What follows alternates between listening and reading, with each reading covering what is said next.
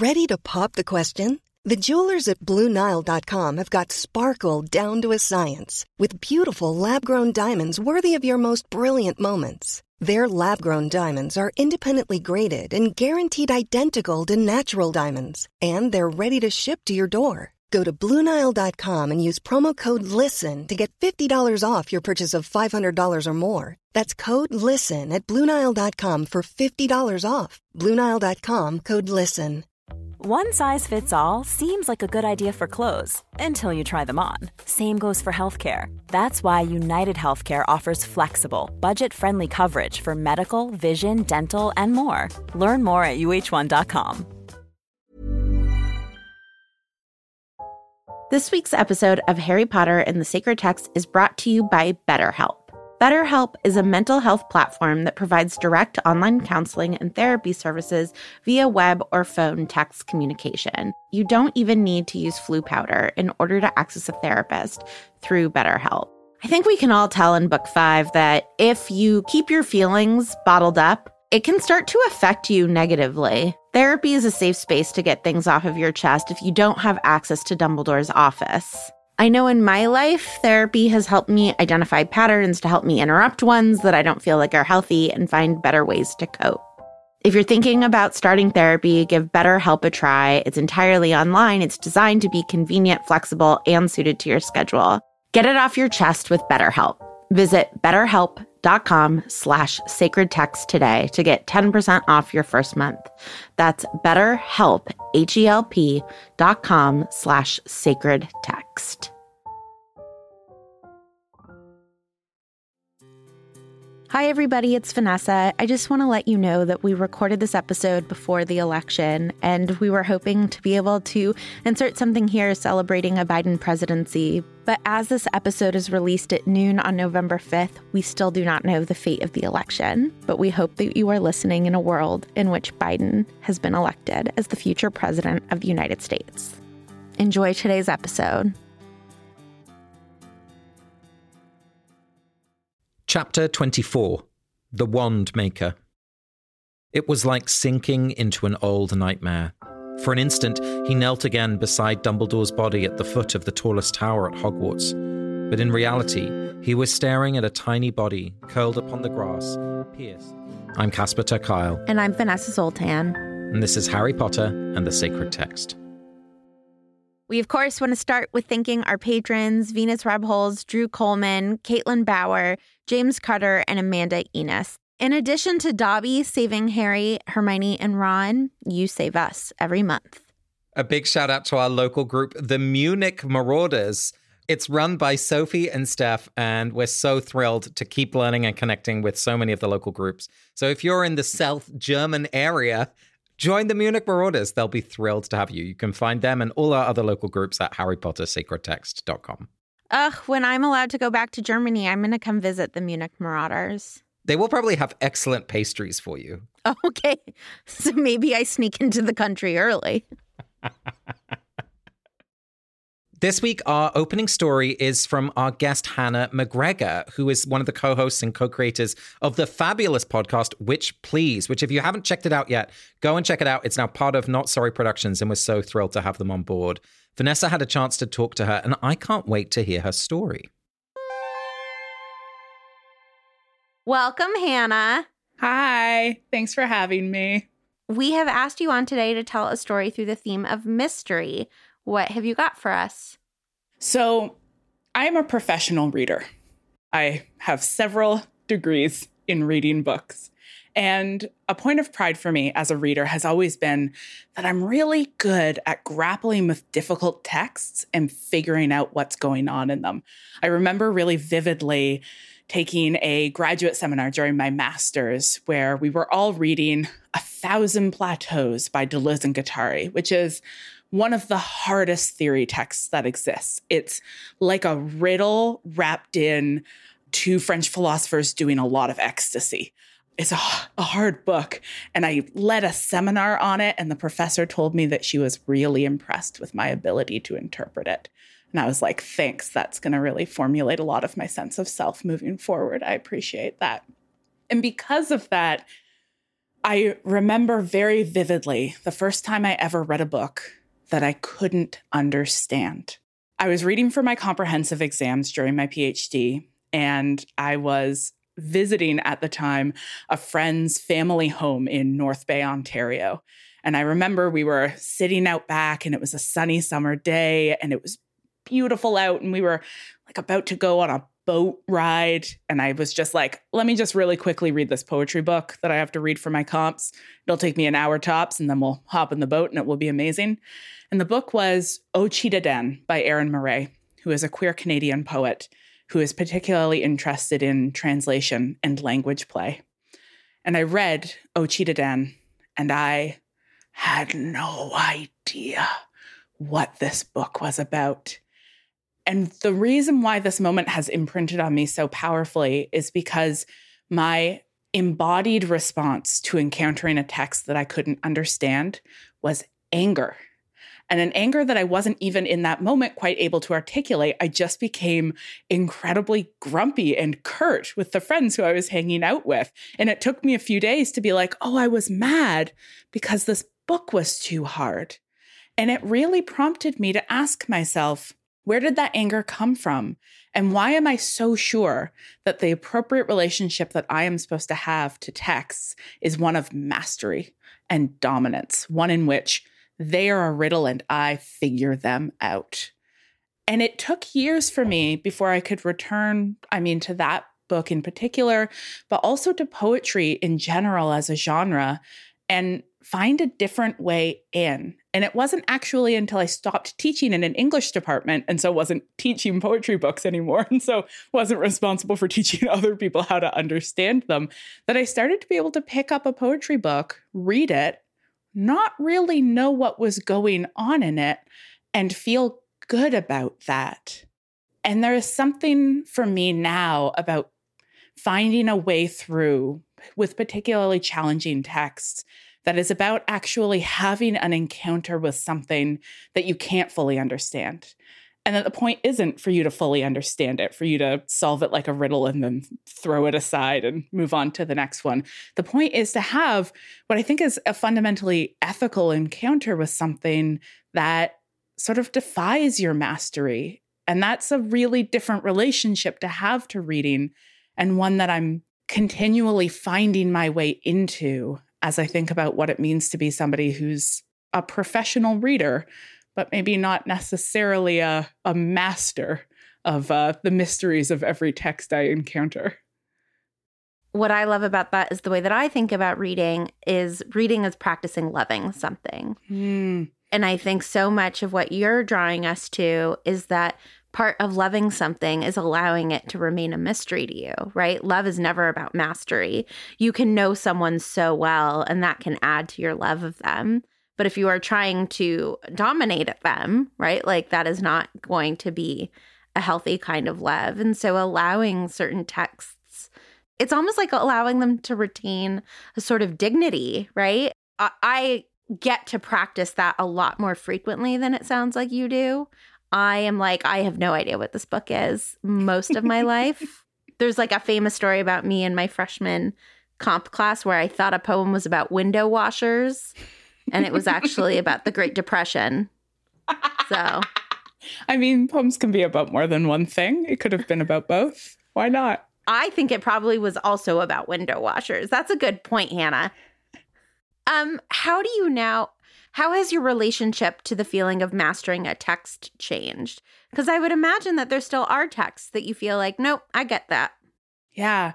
It's really exciting to me that I get to do a lot of my textual teaching in the form of a podcast, because there's a sense via collective reading communities like the ones that form around this podcast or around Witch Please, that we are all in process together.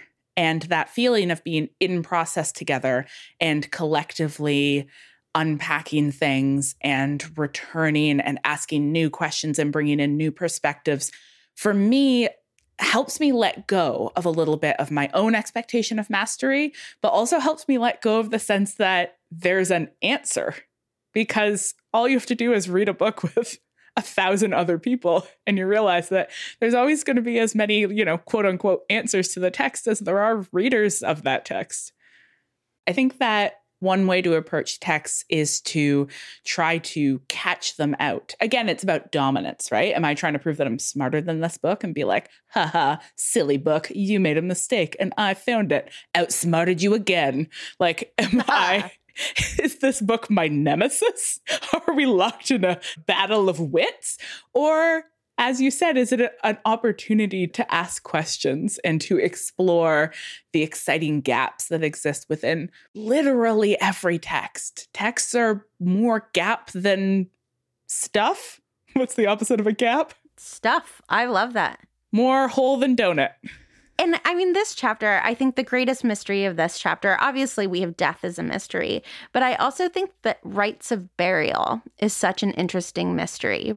Luna leads us to it by saying, like, I think we should all say something. And it's just so unclear to me why people like to say things at gravesides. Do we like to say them for ourselves? Do we like to pretend that the person is listening? And that just seems like one of those mysteries of we don't know why we do this, but we know that it feels good and that it makes it feel like we've honored a life. Yeah. Yeah. What I find very powerful about that scene is the way that it sort of works through the different kinds of acts that people use to grieve. So there is, on the one hand, the speech act, which is, I think, something that we draw on in a lot of ceremonies, this sense that we use language to actually speak something into being, right? You're not married until somebody says, you're married now. Or like, I wasn't a doctor until somebody said, now you're a doctor. And so there is something in that moment of grief that is, has this person actually really passed until we say it? But there is also in that scene the unspeakability of the experience, that for Harry, it's beyond language, that death is something that he can't find a way to articulate his relationship to. And so for him, instead, it's the physical act, the decision to manually dig the grave. That is the way that he expresses his relationship to this friend he has lost. Which, again, it is an act that you can't explain why it matters, right? It doesn't matter to Dobby. And yet it does matter in that it moves Griphook to work with Harry. And I don't think Griphook could articulate why it matters. There's just so much mystery, even within ourselves, of like, wow, that deeply moved me. It moved me so much that I trust you. And I can isolate the incident as to what moved me, but I will never be able to tell you why. Griphook says to Harry that he is an unusual wizard, and that's all he can articulate. All he can say is like, there is something inexplicable about the way that you are acting. It doesn't fit. It doesn't make sense to me according to the way that I know that wizards treat goblins and elves. And it is exactly in that sort of mystery of his actions that Griphook sees him as somebody who could potentially be trusted. Yeah. Well, Hannah, in addition to Witch Please, you also have a fantastic podcast, Secret Feminist Agenda. But can you tell the people who have fallen in love with you where else they can find you? Yeah, the easiest and best place to find me is on Twitter, where I spend too much time. You can find me at HKP McGregor. You can also find Witch Please at ohwitchplease.ca and Secret Feminist Agenda at secretfeministagenda.com. Hannah, we love having you as part of Not Sorry Productions. We love having you on Harry Potter and the Sacred Text, and we love Witch Please. Thank you for being here with us today, and really, really for all of the work you do. Thanks so much for having me. Hannah is so smart. I mean, you're great too, but mostly Hannah is really smart. Yeah. Do you think that the new Harry Potter and the Sacred Text should be Matt and Hannah? Oh my God. Just like two smarter people. Just a whole upgrade. It's the glow up that all our listeners have been waiting for. I know. Sorry, y'all. I'm not giving up. But you know what I might be able to do better than Hannah? A 30-second recap. No, probably not. But you're here and she's not. So let's try anyway. Have you got the clock ready, my dear? On your mark. Get set. Go. So this whole chapter, Harry is kind of resisting the force of feeling Voldemort's presence in his brain, but like grief and love keep it away because he has to be present to what's going on. And he digs the grave for Dobby and he goes in and he's like, I have to see Griphook and I have to see Ollivander. And he has to choose Hallows or Horcruxes. And then he chooses Griphook and he's like, I am, I need your help. And he's like, okay, fine, you're a strange wizard, but I will help you. And then Harry's like, thanks, psych, I'm going to take the sword. And then he's like, Ollivander, do you know about the Hallows? And Ollivander's like, no. And so then there you go. I mean, I was within 30 seconds. I didn't stick the landing. I don't know. You get an 8.2 from the Jewish judge. That's incredible. I took difficulty into consideration. I was doing a bunch of high-flying trapeze moments up there. Exactly. I appreciate that. You get points for that. All right, 30 seconds on the clock for you, my love. 3, 2, 1, recap. So Ron, Hermione, and Harry go like from room to room. They have a conversation with Griphook and then they have a conversation with Ollivander and they get different information from both. And Harry seems to believe that there's a Horcrux in the Lestrange thing. And why I'm obsessing with that word. And then they go to Ollivander and they learn all about wands. And it turns out that they got Draco's wand fairly. And so Harry can really use that wand. And they decide on Horcruxes versus Hallows. And also they bury Dobby. That was strong. No, it wasn't. I spent a long time trying to think of Gringotts. Well, what I liked is Lestrange, because in my head it's always Lestrange, but Lestrange just adds so much more class and depth and possible French historical connections. Well, so I read the chapter twice for every episode, and I read it once and I listen to it once. And so Jim Dale says Lestrange. Lestrange. So we have to start where Hannah and I started our conversation about Dobby and his burial. Yeah. It just did. It has me thinking about all of the mystery around death. And not even the mystery of what happens to the dead, but the mystery of grief and the way that those who survive deal with it.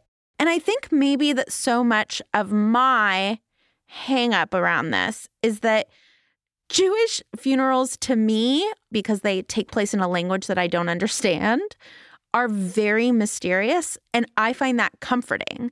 Like, I know all the words, right? Like, Yikadal, like, I can do the prayer, but I don't know what I'm saying. And I find that a comfort, that it's like we recite this thing and it almost doesn't matter what it means. It's a time where I can recite something in community and think whatever I need to think about the dead.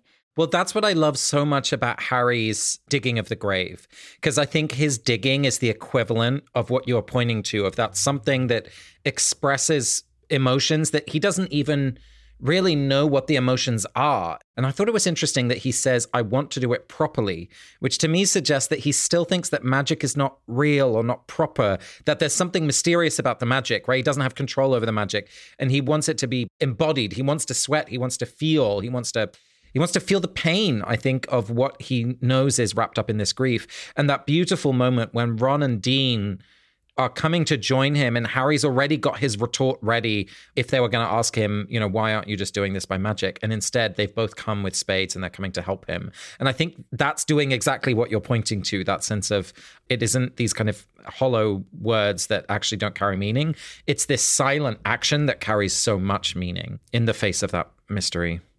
I hadn't thought of this when I was reading the chapter, but this is also the way that Jews bury. At a traditional Jewish funeral, there will be 2 shovels, and you are supposed to bury the dead yourselves as a community. And you are only allowed to do an odd number of shovels because it is like an off-kilter day.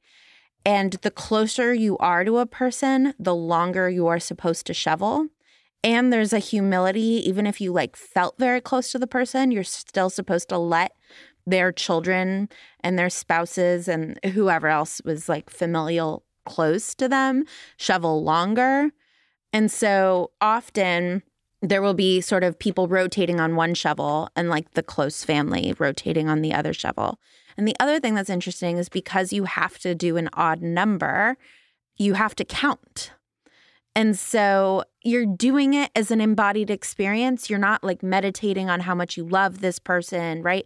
It is entirely about the embodiment because all you're doing is shoveling and counting, which is sort of all I think that the body is capable of doing at once, at least consciously, right? And I think that the mystery of that is believing that something is happening to you and to the person you're honoring unconsciously.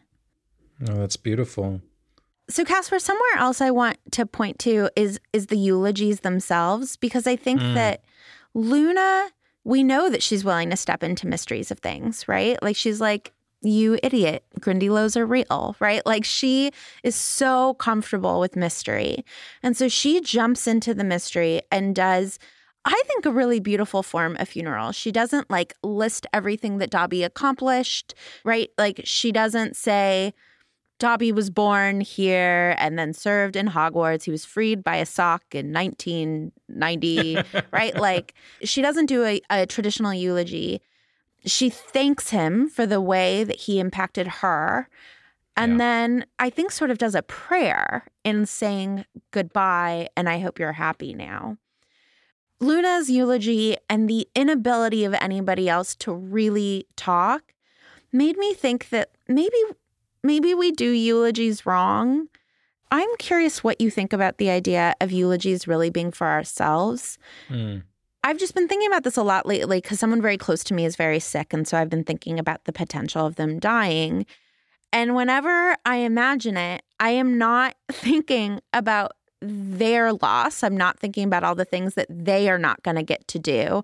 I think about all of the things in my life where they will not be. And I just wonder if funerals are for the living, then I'm wondering what you think about the idea that, like, Harry could say, like, I always had a vision that you would be at my wedding with Ginny, and I hate that you won't be there. And I always thought that you would be around my dinner table when I had a kid and could teach them about the importance of freedom, and now you won't. Am I, like, misunderstanding what the point of eulogies is? Yeah, it's such a big question, isn't it? Because I think with grief, one of the things that we know is that there's no right way to do it. And there's going to be 100 different ways that 100 different people will need or unexpectedly want, or it can arrive in our lives and it can surprise us what we actually want. And I think Harry is surprised in this moment. You know, Luna, as you said, she literally says, I'll go first, shall I? She really exhibits kind of spiritual confidence, right? She knows that, you know, Dobby was a friend or an acquaintance. And so she's able to kind of hold the space and help other people, at least in some small way, process what's going on. And the reason why I think it's important to look at Harry's reaction is because all he can say is goodbye, Dobby. And the text tells us Luna had said it all for him. Because in this moment, I don't think he can find those words, even though he holds them in his heart, exactly what you were pointing to. There isn't the wherewithal. Like, he's in the moments of shock. He's exhausted. He's probably hurting. He's fighting off Voldemort in his brain. Like, there's just so much going on. And so I think sometimes funerals and eulogies, although they can feel a bit rote, to some extent, they're like a box which can hold all the turbulence that we're feeling. And nothing could ever express the fullness of that turbulence. And this is what we have. And it's imperfect. I mean, so many ministers and rabbis will say they prefer doing funerals as opposed to weddings, because with a funeral, as a religious leader, there's less pressure on you. All you have to do is just hold the space, hold the community. Right. It's not about you at all. Exactly. It's not about you. All you're doing is making space. And I think that's what Luna's doing so well. And as you said, she's able to do it well because she's so comfortable with mystery.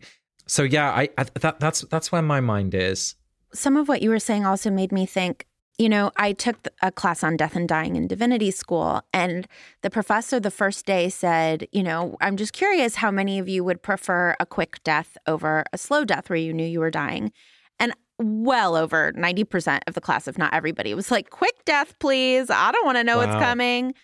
And then after thinking about what it means to die well and how you want time to say goodbye and process and apologize and forgive, by the end of the class, I mean, it just flipped. Everybody was like, I don't want to be in pain, but I would like a slow death. I want to know I'm dying so that everybody can sort of get ready. And so I think so much of this funeral and why all Harry can do is an embodied thing. I think you said the word shock, and I think that's right. I just love that because they are in such shock, they are doing all of these actions that feel right to them and that they don't understand. I mean, especially the beauty, and I'm going to get weepy, of them dressing him in all the clothes, right? They don't just bury him with effort. They put socks on his feet. And I think that a lot of people like me, a lot of people who are spiritual but not religious, resist that. You know, I don't pray in English, even though I think sometimes it would help me, because I'm like, it doesn't work. What's the point? And it's like, who cares, right? Like, if I think it'll help me and I don't understand why, just do it. And I think that that's what they're doing here. They're like, I don't know why I'm putting hat and socks on him, but like, they're literally taking it off of their own bodies to put on him. Yeah, Harry takes off his jacket and almost immediately, and then later we see Ron putting on those socks and shoes, and Dean adding a hat. And the thing that struck me this time reading it was that all of this happens at night. And I think that's really important as we think about how mystery can make space for things that we wouldn't do in daylight, right? How nighttime can help us maybe take a risk in this kind of way. I can imagine if it was, high noon and maybe if there were many other people present, they wouldn't have taken those clothes off and wrapped Dobby in them. But there's a sort of permission from the darkness, from the nighttime, that allows them to do these acts of mystery. And I think we see that even in the text, that when dawn comes, Harry's clarity returns about the purpose that he's on and the priorities that he has. And it seems like in that nighttime, there was this pause, this space for something that they couldn't explain, but which felt right at that kind of soul level. And I just loved seeing that context this time. I hadn't noticed that before. Hey, it's Danny Pellegrino from Everything Iconic. Ready to upgrade your style game without blowing your budget? Check out Quince. They've got all the good stuff, shirts and polos, activewear, and fine leather goods, all at 50 to 80% less than other high-end brands. And the best part? They're all about safe, ethical, and responsible manufacturing. Get that luxury vibe without the luxury price tag. Hit up quince.com/upgrade for free shipping and 365-day returns on your next order. That's quince.com/upgrade. One size fits all seems like a good idea for clothes until you try them on. Same goes for healthcare. That's why United Healthcare offers flexible, budget-friendly coverage for medical, vision, dental, and more. Learn more at uh1.com. This week's episode of Harry Potter and the Sacred Text is brought to you by Redfin. Let's say for some reason you can't get back to Grimmauld Place, so you need to find a new home. If you're like me, you would go to Redfin. Redfin updates their listings every 2 minutes and sends you personalized recommendations, so finding the home that's perfect for you has never been easier. If you see something you like, just book a tour straight from the app. And when you're ready to buy, an experienced local Redfin agent can guide you through the whole process. And if you're looking to sell, Redfin agents know how to get you the best price possible for your home. That's because they sell twice as many homes as other agents. With a listing fee as low as 1%, Redfin's fees are half of what others often charge, which means you'll have more money to put toward your next home. They even have a function where Trelawney will tell you whether or not she can see you in this house. Redfin. It's how Molly found the burrow. Download the Redfin app to get started.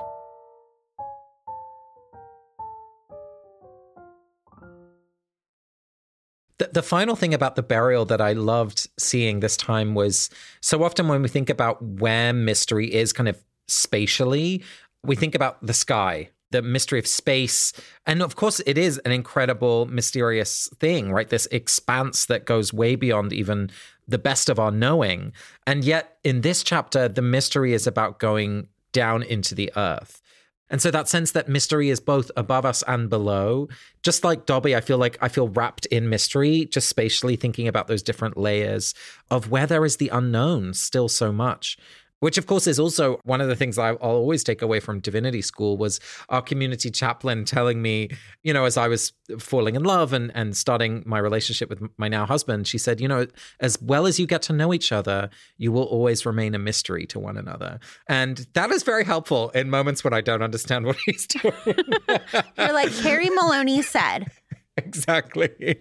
But it also leaves space, for one another to change and grow and become, because we can't ever be fully known to one another. And I think that was definitely true between Harry and Dobby as well, right? That sense of friendship and intimacy, but also still mystery and distance. And I think, this is something that Stephanie Paulsell taught me in divinity school by way of Virginia Woolf. But we are also always mysteries to ourselves. I do things that surprise me all the time. I didn't know I was capable of resisting cake. Whoa. How do you do it? I usually don't. But every once in a while, I'm like, no, I'm too full. It'll make me feel bad. And I'm like, look at you. Casper, I'm wondering what mystery you think Dobby will hold in the Shell Cottage, lawn for Bill and Fleur.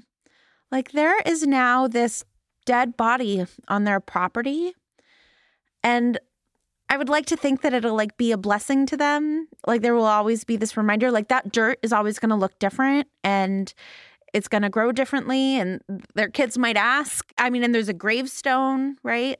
This is a marked spot, and it's on their property. Do you make anything of that?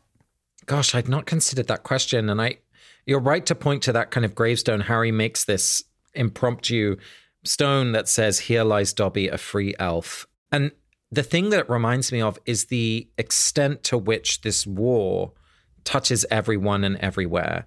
There's not a group of friends or a family that hasn't lost someone. There's not a place that hasn't had someone taken from it. And it's like a prism, right? It's one refractal of this bigger story. I love that. For Fleur and Bill, this feels like just another reminder of the way in which their lives have been shaped by this evil.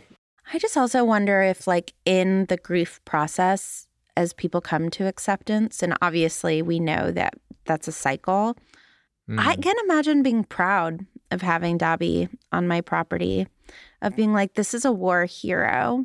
Especially if the relationship between house elves and wizards changes, as we hope it does, right? That this is a real leader, not just in his own life, but for other house elves and for other wizards as well. Yeah.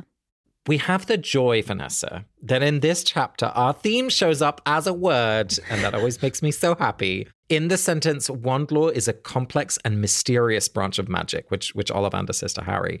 And I wonder if you can help us figure out what this placement of that word mysterious means in this chapter. I think that Ollivander seems to have real reverence for his craft, so much so that it makes Harry uncomfortable. He loves wands so much that he almost doesn't care how they get used as long as they get exploited for their full power. But what I loved was the metaphors of Wormtail's wand was brittle, and Bellatrix's is unyielding, and Draco's is bendable. And I was like, well, that's fascinating. 1-to-1. You're like, yep, that makes sense. That makes sense. That makes sense. And I think I appreciate that Ollivander doesn't try to pretend to understand the mystery of wands and that it's up to our interpretations. He doesn't understand what that means. He doesn't know Draco well. And I like that he just sort of doesn't pretend to know more. It almost reminds me of a great pianist. They understand how to work a piano and they understand music theory, but they don't understand how and why music moves people in the audience. They don't know the experience that audience members are going to have while listening to the music. So yeah, that's what it made me think of. What about you? Yeah, the thing that really struck me where the mystery kind of resides in wands is in that relationship between wand and wizard. That comes through so strongly in this chapter. We're reminded about how the wand chooses the wizard. There's even kind of hints at the length of time that it takes to make a wand, right? Ollivander tells us that he had to make Pettigrew's replacement wand in a hurry. And so it makes me think about, well, how does the wand develop its choicefulness about who it wants to choose? Or does it have a refined taste? Or, there's just so many questions in the magic of wand lore, I guess. And of course, all of this learning about wands happens right after we've been in a room with Griphook where he's saying, you wizards never tell us, you won't teach us the magic of wands. And then we literally go to the next bedroom and we sit down. We're like, oh, Ollivander, tell us all about the mystery of wands. Griphook, you stay here.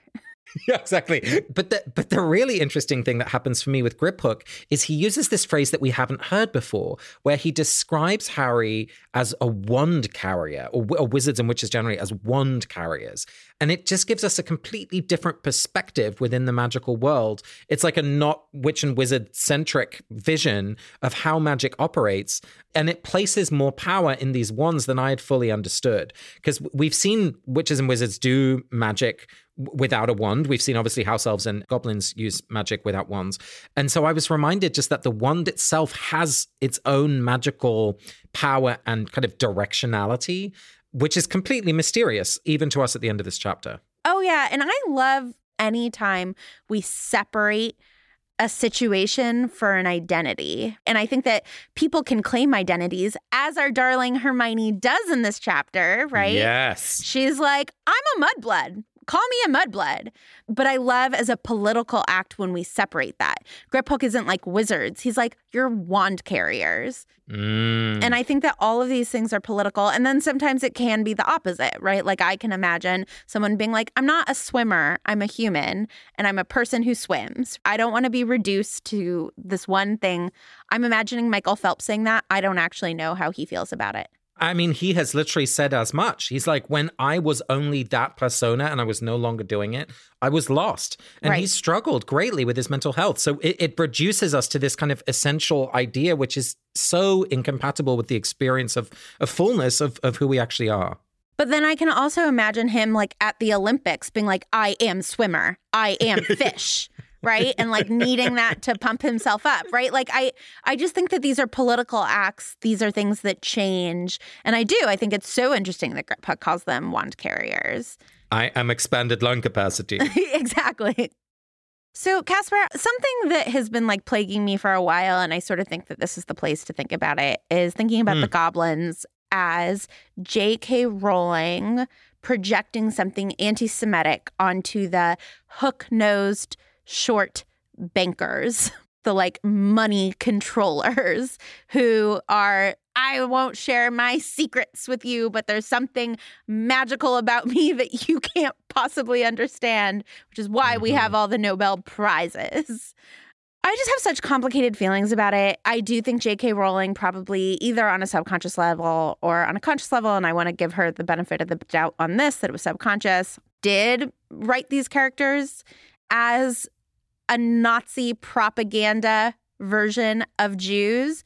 And like before that, a Christian propaganda method. You know, there was all this propaganda that like Jews looked like rats, Jews with stacks of money. Like these were posters. This was a created idea of what Jews were. And it was created in the Middle Ages, and it was created with a tremendous amount of intent.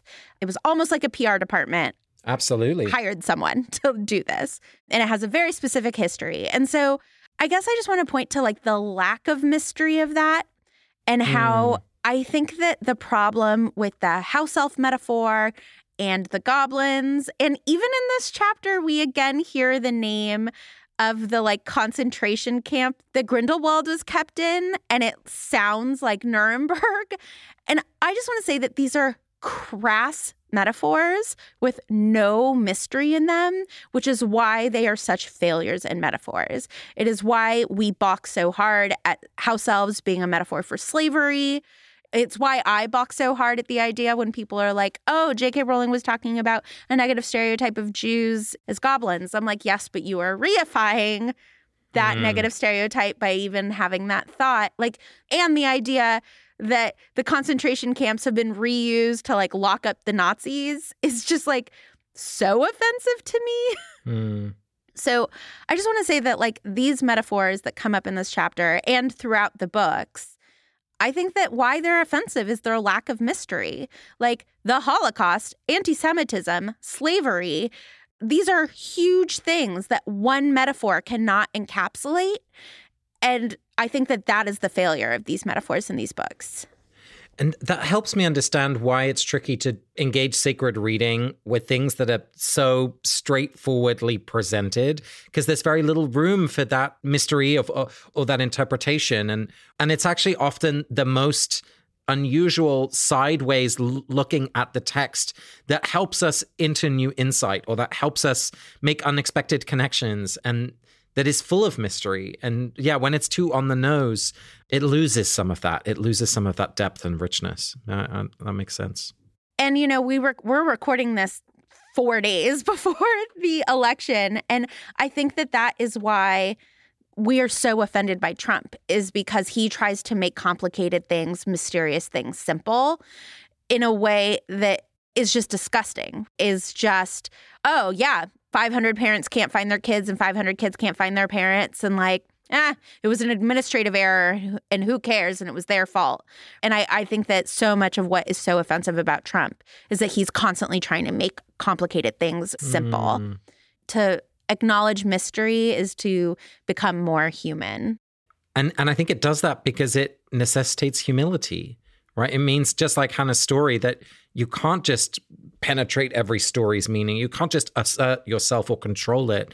And I think that's what Trump and so many others are missing, is that sense of I don't know, or I can't control that, or I can't do it on my own. We need to, whatever it is. And I just want to say, it's all the beautiful things, right, that are mysterious too. Yeah. That's part of what beauty does, is it makes the world enchanted. It makes space for mystery. Ugh, I love that word, enchanted.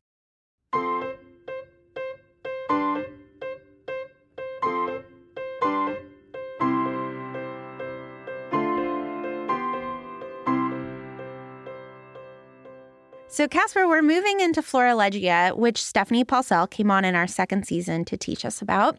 And I've really come to love this practice. And so what we do is we each pick a quote that sparkled up to us from the text, and we explain why we picked it and what we love about the sentence, why it sparkled. And then we put the two quotes next to each other and we see if that creates a new understanding, right? If something mysterious sort of occurs to us from the sentences suddenly being put next to each other. So, Casper, what is your sentence and where is it from in the chapter? I chose the phrase, "He knows where it is."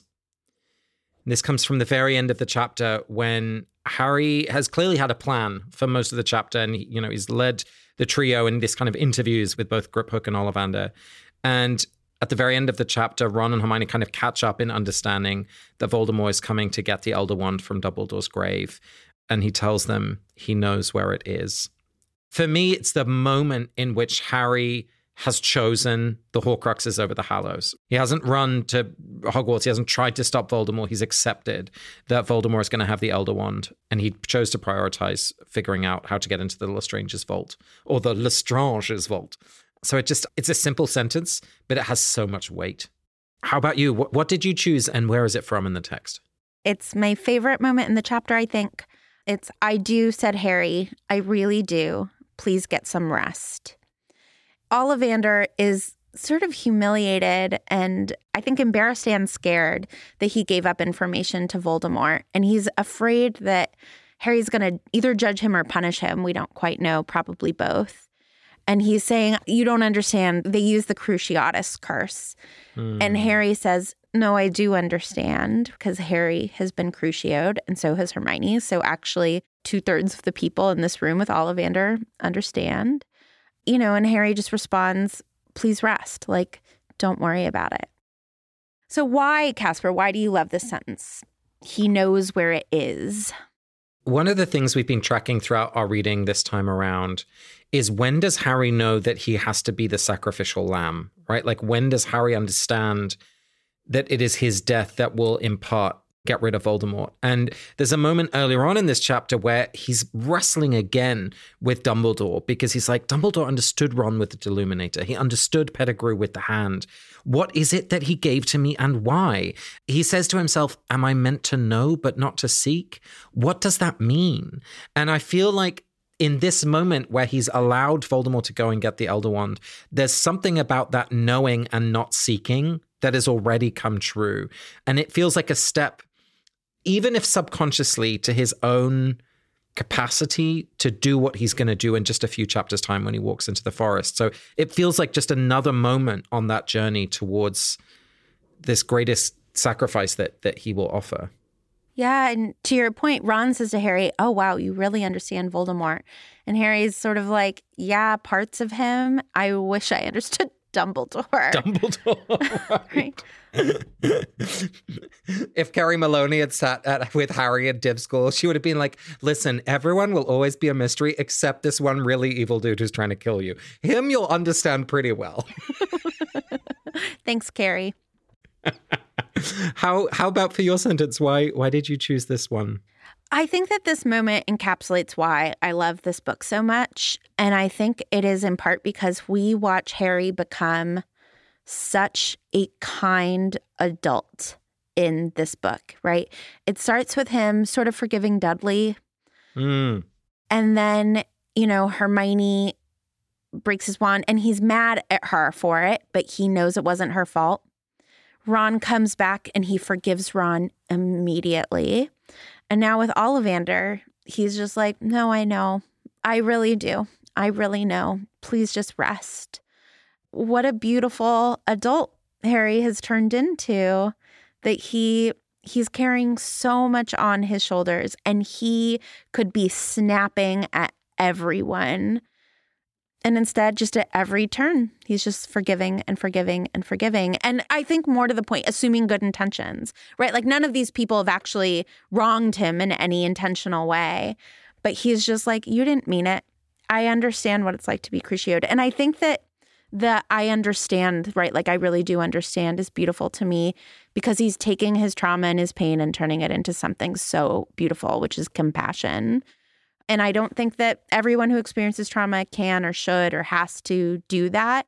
I just think it's really beautiful that Harry does. Ugh. So let's put these two sentences next to each other. I do, said Harry. I really do. Please get some rest. He knows where it is. I mean, I'm immediately seeing Voldemort.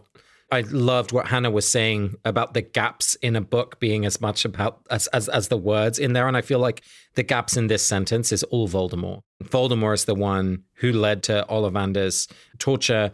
It's Voldemort who's obviously knowing where the Elder Wand is. And it's this invisible link that has just shaped Harry's life beyond recognition. I'm also thinking about just the way in which rest and seeking are opposed in these two sentences together.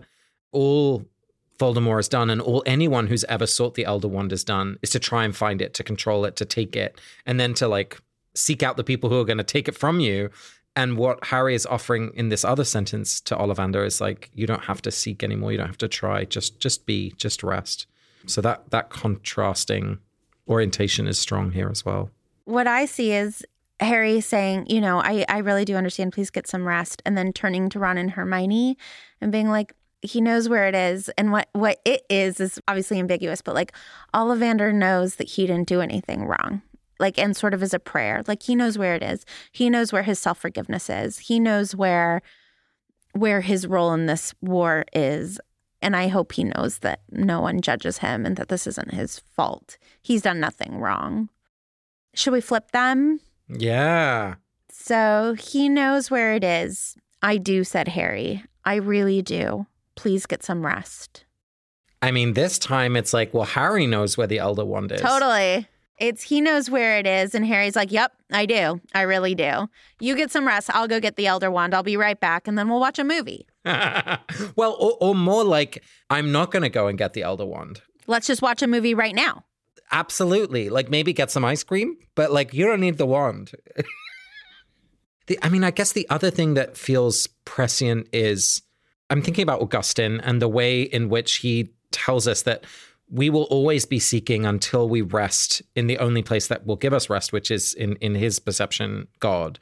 And so it feels like Harry is kind of accepting to rest in the mission of the Horcruxes.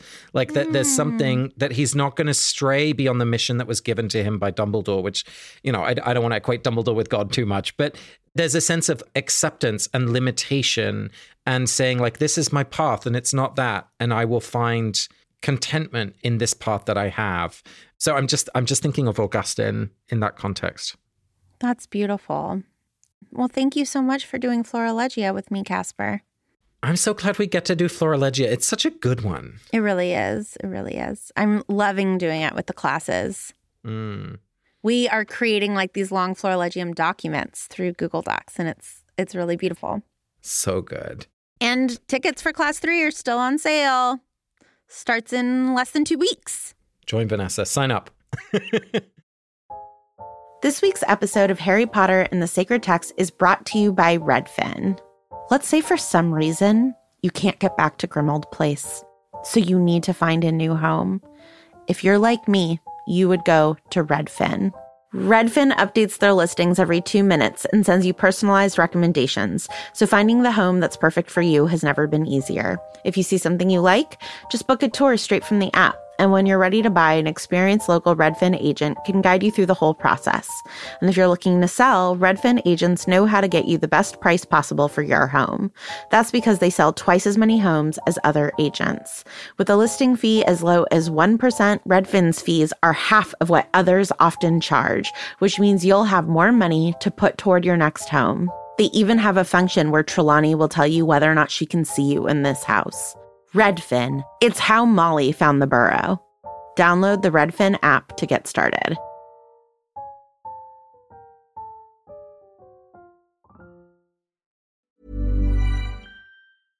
Imagine the softest sheets you've ever felt. Now imagine them getting even softer over time. That's what you'll feel with Boll & Branch's organic cotton sheets. In a recent customer survey, 96% replied that Boll & Branch sheets get softer with every wash. Start getting your best night's sleep in these sheets that get softer and softer for years to come. Try their sheets with a 30-night guarantee. Plus, get 15% off your first order at bollandbranch.com. Code BUTTERY. Exclusions apply. See site for details.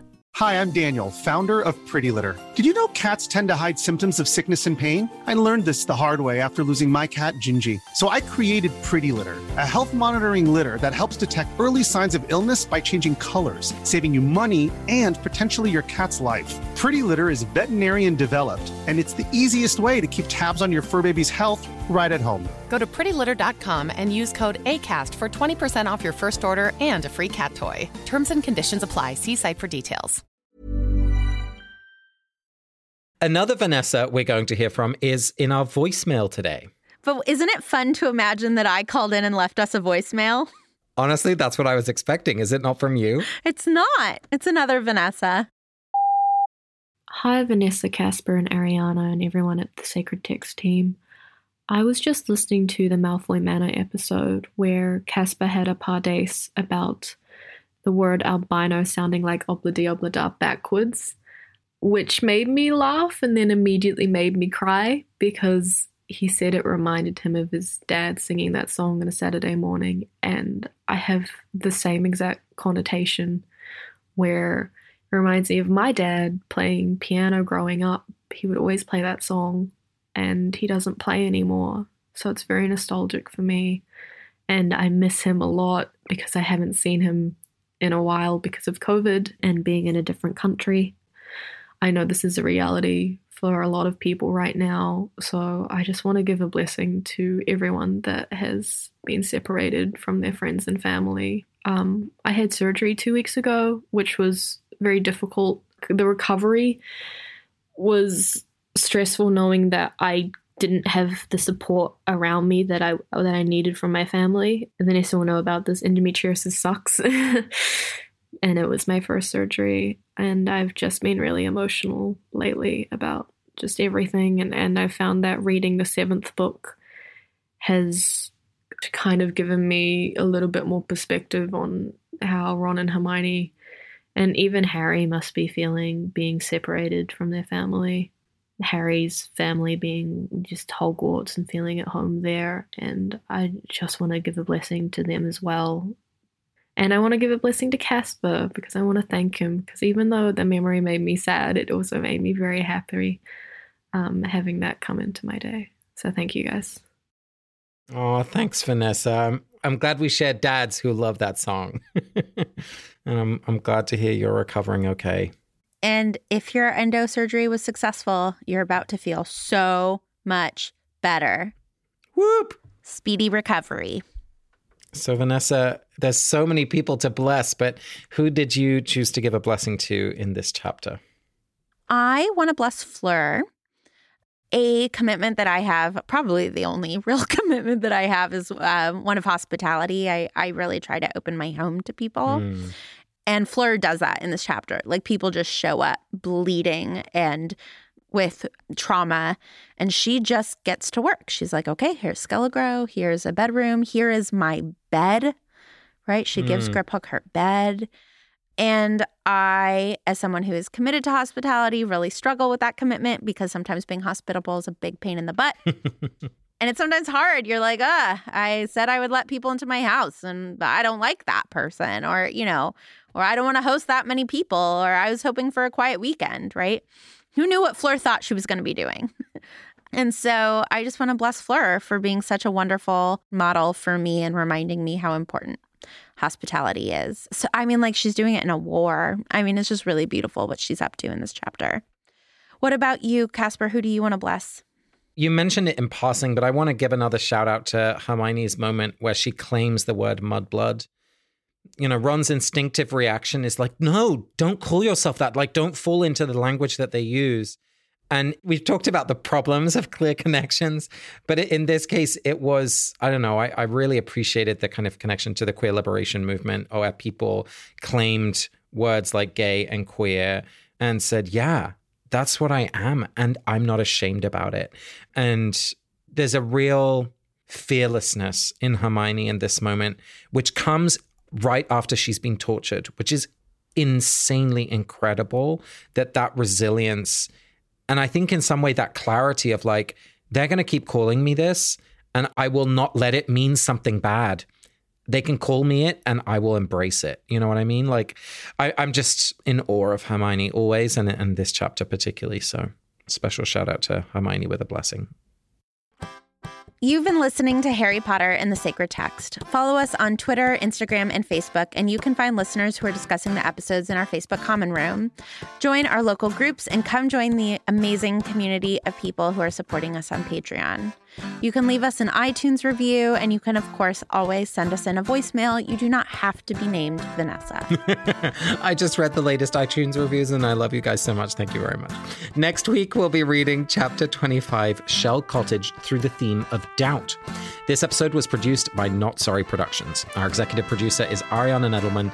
Our music is by Ivan Paisau and Nick Boll, and we're distributed by Acast. Big thanks to Hannah McGregor, our special guest today, the co-host of Witch Please. Thanks to Vanessa for her voicemail today. And of course, thanks to Julia Argy, Nikki Zoltan, Megan Kelly, and Stephanie Purcell. We'll be with you again next week. Bye, everyone.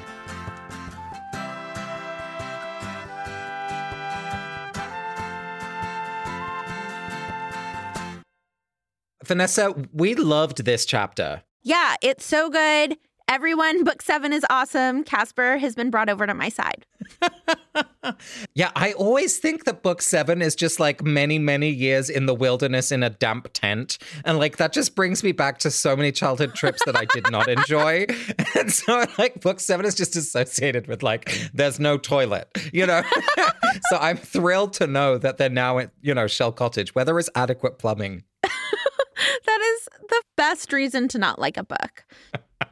That's why I don't like books that take place on ships. The whole time, I'm just like, where are they pooping?